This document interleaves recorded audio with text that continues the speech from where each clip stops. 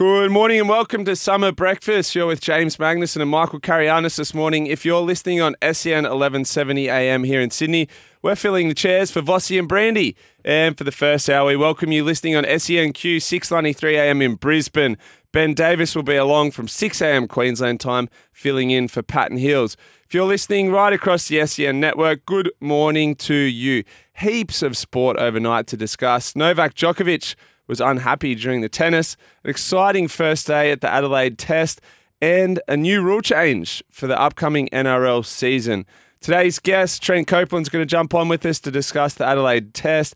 Brett Phillips is back with all the Australian Open action, and Robbie Slater has his say on the running of the A-League. We'll also touch base with Sydney Thunder's Alex Ross following his final game, or lack thereof, last night.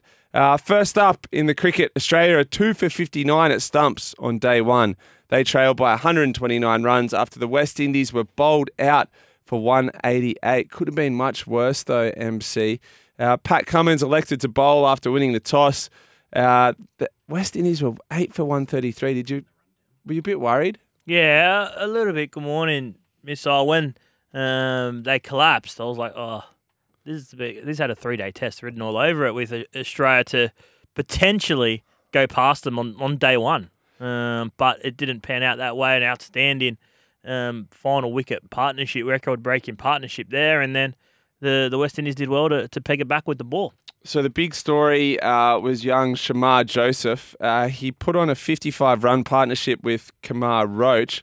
But he also took a wicket with his first ball ever in Test cricket. Handy and who day. was it? Handy day. Steve Smith. Yep. Let's have a listen to the audio. So you get what you asked for, Virat Sundaresan. Your man is with the ball in hand.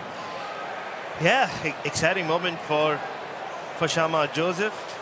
Incredible story of a man who grows up in a village, really back of beyond.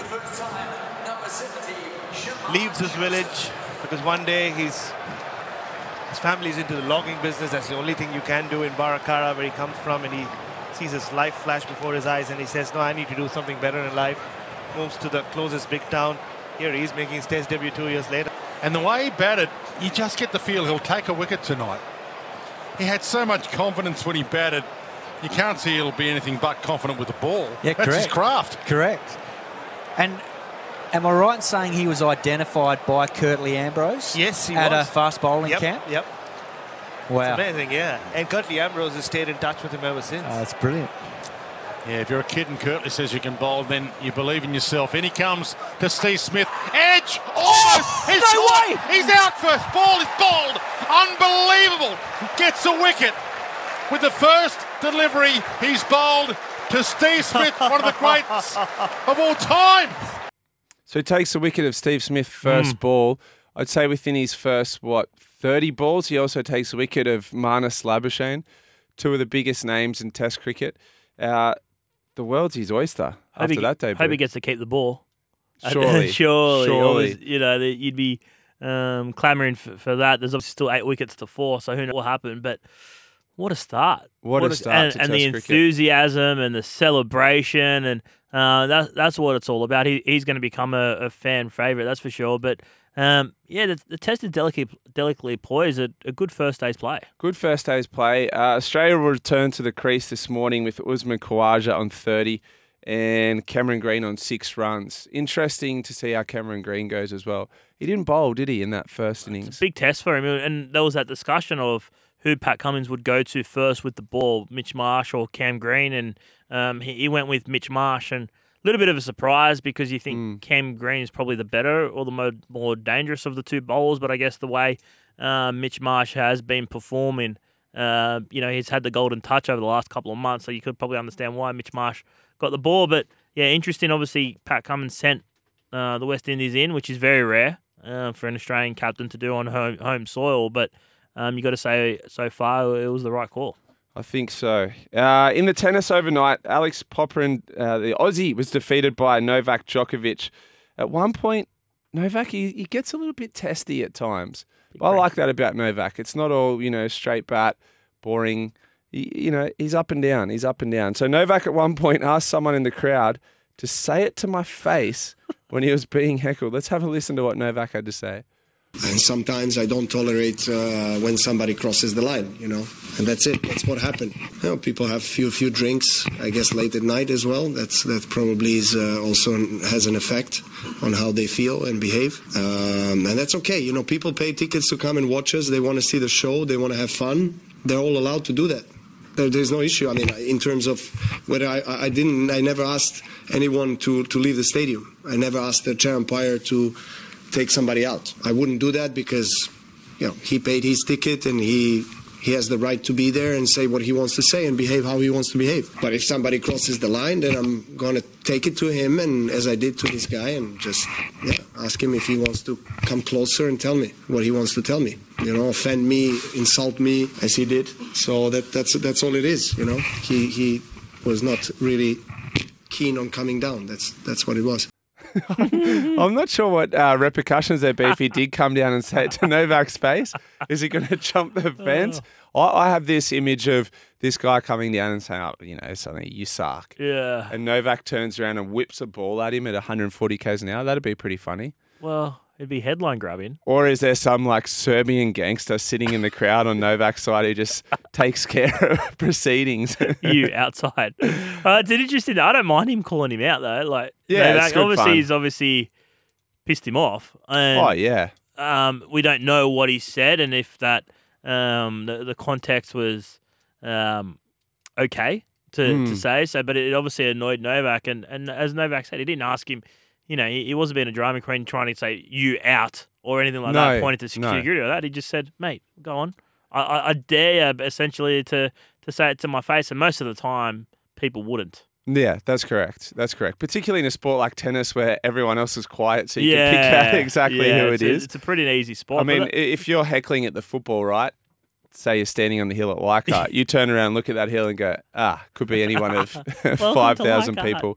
Yeah. What in your days, as a athlete or as a spectator, have you ever come across any funny heckling towards me? I'm sure it's happened, but similarly, it's a bigger crowd and it'd be hard to spot a person. There's also rules about being quiet before the start of a race. Did you walk out with headphones, or what was your? Sometimes yes, sometimes no, depending on my mood. Yeah. There was no set ritual. But heckling in the crowd. So we were at, I was young, so I'm thinking must be way back to say 04, 05, maybe even earlier. There was a Rugby League Nines tournament out at Homebush. And not only did it have Australian NRL teams, it had international teams as well. This is way back. Anyway, the final was between, I think it was Parramatta and the West Tigers. This was the Sevens in 04. Was it Sevens? Sevens in 04, Sevens, yeah. So it's the Tigers and the Parramatta in the final. And me and my cousin and my dad and my uncle are sitting right down near the fence for the final. We're Bulldogs fans, so we're not really going for either side, but being Bulldogs fans, we're kind of barracking against Parramatta. Yep. So Luke Burt's got this kick from the touchline to win the game. And he comes back to kick it, and it goes deadly silent. And as he runs in to strike the ball, my cousin yells super loud, "Miss it!" And he half slips and kicks it and shanks the ball. Yeah. And then the West Tigers win. Yeah. And everyone, it was just quiet in the stadium when that happened. And every Parramatta fan just spun around and were filthy. And my cousin would have been, say, 12 or 13 years of age, but he just did this booming, "Miss it!" Yeah. And he slipped as he went to kick it. Because they drop kick in the Sevens, right? So it wasn't it was a drop kick attempt. It was a drop kick attempt. Yeah. And and I'll never forget that moment and the fact that it actually impacted. Yeah. Did he hear it? Did he not? I think he did, but they get that all the time, kickers. What about you? You a big heckler? No. We weren't allowed. My mum had a strict no boo policy. So we weren't. So we'd go to the footy every weekend. Yeah. With my family and my parents and my sisters and stuff like that, and we weren't allowed to boo Yeah, right. the opposition. So very boring. But I love sledging. You love sledging? Oh yeah. Yeah. I reckon Australia would have to be up there. Someone like Novak. Are they sledging him as well at Roland Garros at the French Open? Oh. I don't think so. Who knows? How boring though. I don't think so. I think we'd be. You like a bit of sledging, surely? Yeah, I like sledging. Yeah. I love sledging. Yeah, like swimming, there's not that much room for sledging. But when I was younger and I played footy, the sledging was It's pretty out there. Yeah. It's as long as it's in good taste, it's fine. Like as long as it's not personal. But I'd be interested to hear what people think on sledging and heckling, and if they've got any good stories on if they've heckled or heard any heckling at sporting events. You can get us on the text line 0457 736 736. You know who doesn't like heckling? Nick Kyrgios. When he gets heckled in the crowd, he loses the plot.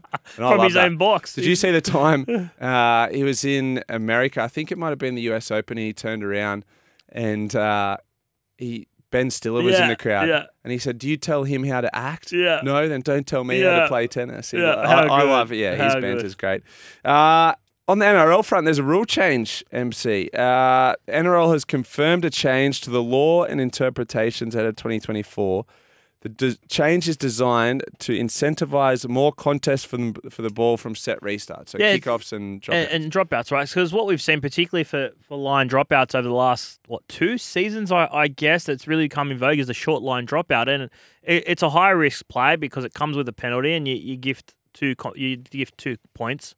From a penalty goal. But what's happened is the penalty's taken out of the equation now. So if a kick doesn't go 10 or it goes out on the full, whatever the case may be, there will be a restart 10 metres out. Yeah.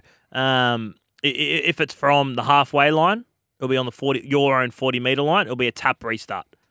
Okay. If it's from the in-goal, like a line dropout, it will be 10 metres out. Okay. And it's a tap restart. So you don't give up 2 points. So I think we're going to see it all the time now. Pretty much, And and we're going to see not just the short one or the high one. We'll see players try and kick it out, because if you kick it out after it bounces, you'll get the ball back, right? So I think we'll see a fair bit of that. It adds more contest to the game. I don't mind it. I think it's a good tweak because it was becoming such a play that was so in vogue now that I think it's entertaining because you're going to sit there and go, okay, there's a contest here now, and guys like Adam Reynolds, Matt Burton, Cleary, these guys that have the ball on a string, it's a huge win for them. Do you like the NRL change, rule change? 0457 736 736. Let us know, or even better, give us a call 1300 01 1170. Do you think as much as it incentivises the short dropout, it also it doesn't take away, but it's less of a reward for gaining a set restart, for landing that ball in the in goal? Yes, for sure. Because then it turns into a 50-50 whether you get it back or not. I still think it's still, the receiving side will get it more often than not. More often than not, And you still get the ball in good field possession in territory if they do make an error. Because that is already a risky kick, right? If you're grubbering to the in goal, you kick it a little too hard, you give away a seven tackle set so I don't and like a 20 that restart. I don't like that, yeah.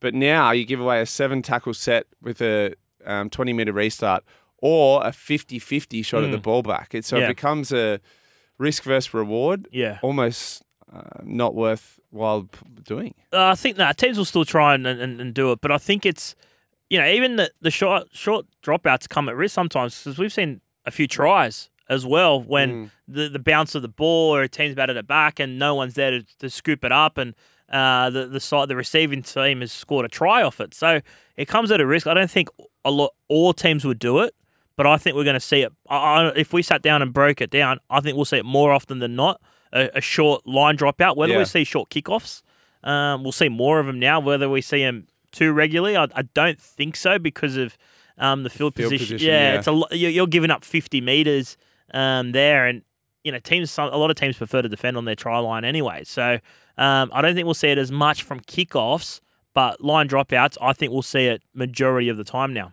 I want to know from you as well, MC, but are we seeing too many rule changes in the NRL? 0457 736 736.